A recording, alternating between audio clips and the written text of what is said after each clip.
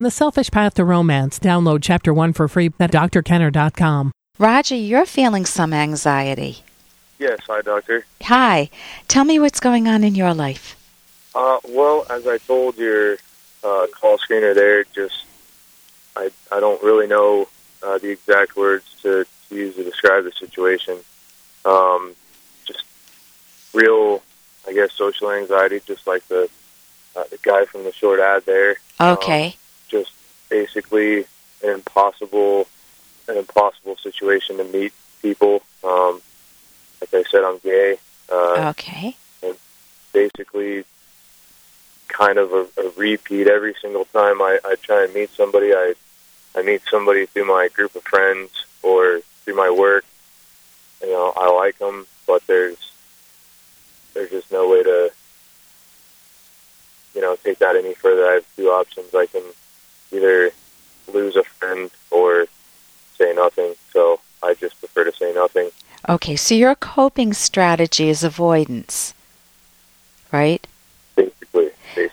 Right, and when you do reach out, it's awkward for you. It's not like you feel like it's a second nature for you. That's correct. So you would like to meet more people at work or, as you said, through friends and be able to obviously overcome the social anxiety and to make some friends? That would be part of it. Okay, and the other is what?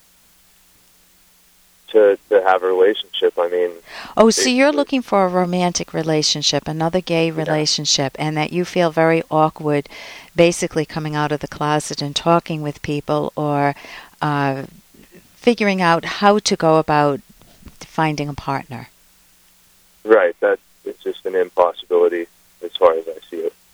Okay, if you're telling yourself it's an impossibility, that's based on your attempts, correct?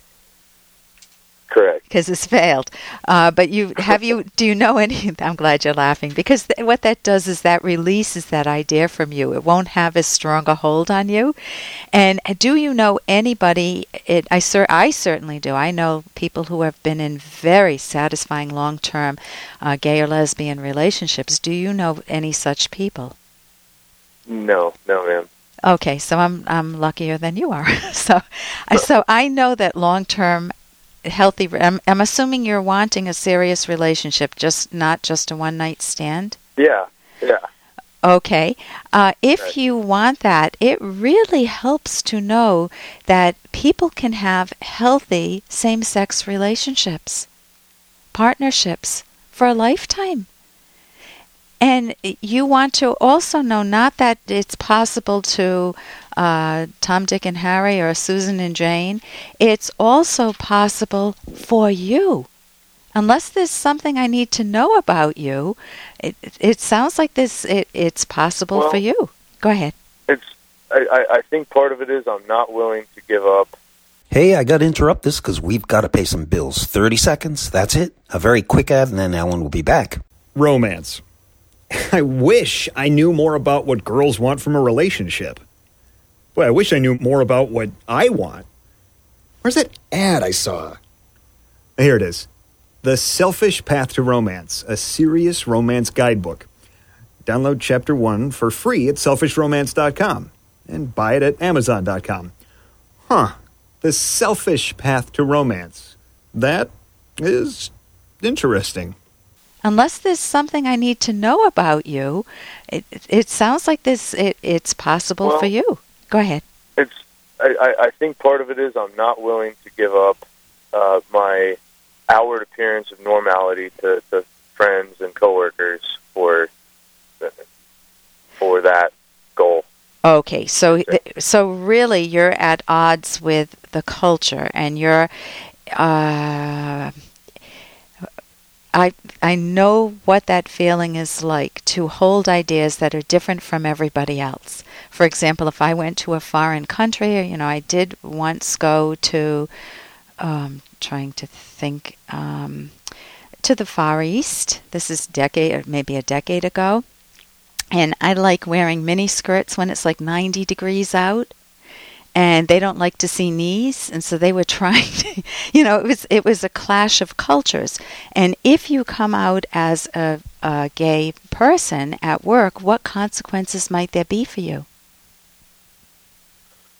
Basically, it runs the gambit. Anything you can think of. I certainly don't know of one person that would still speak to me. It's in a. I'd tell you what field it was. No, don't tell me for the privacy, right. For your own privacy. But let's say you worked at a church and you came out as gay. You can see where that would be a huge clash of values. And then it is a very difficult decision, and that is a hard thinking problem. Do you want to tell anybody your position, or will they use it against you in a very unjust manner? Dismiss you because of your sexual preferences, or maybe they're afraid of it within themselves and they run away from you.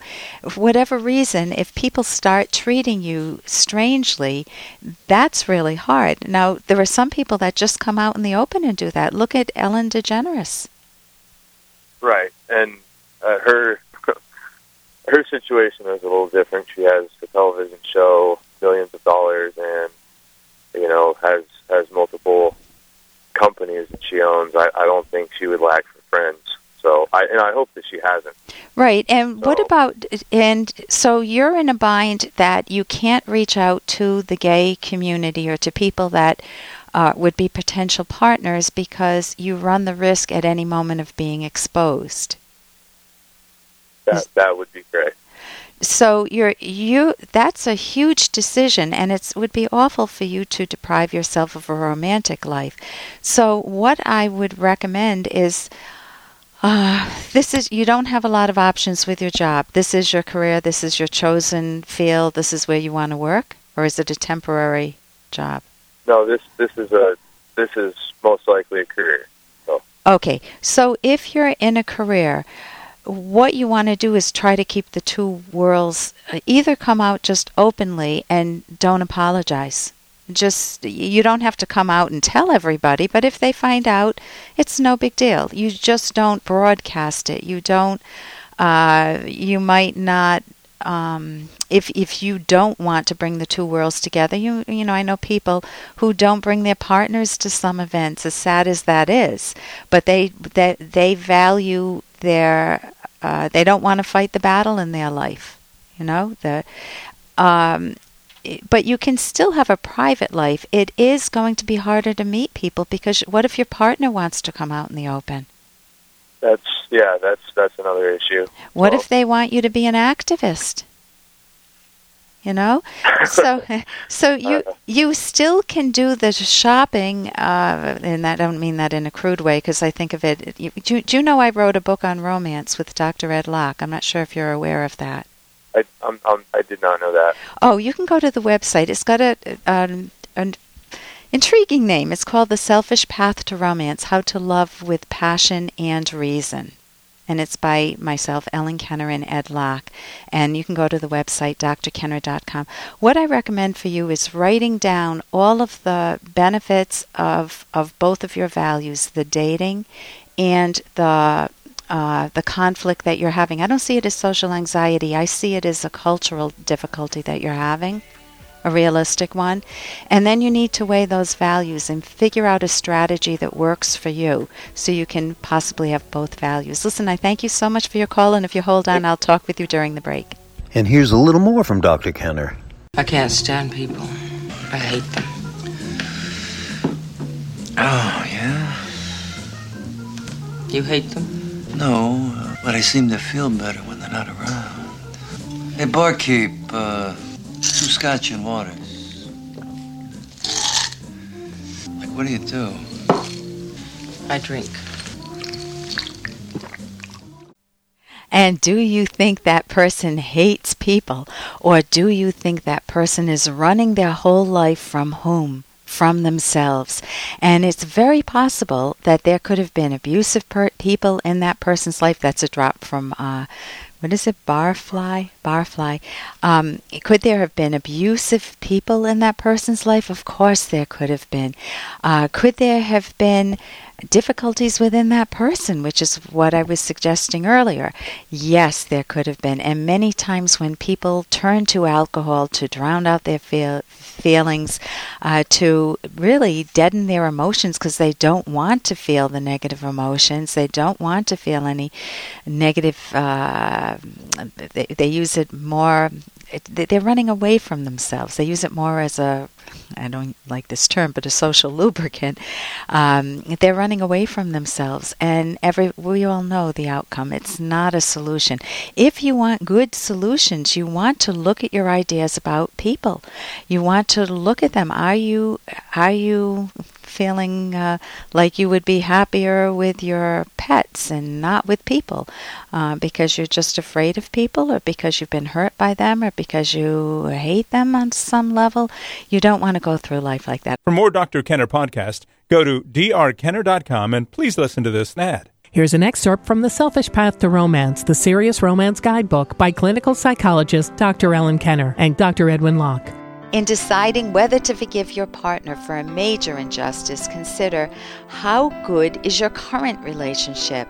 Are you both still committed to it?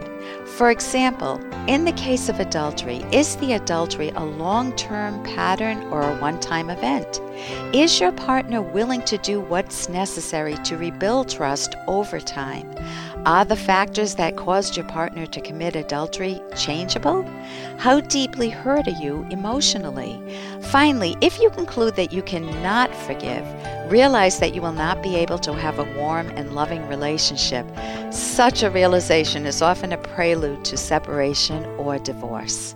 You can download Chapter 1 for free by going to drkenner.com, and you can buy The Selfish Path to Romance at amazon.com.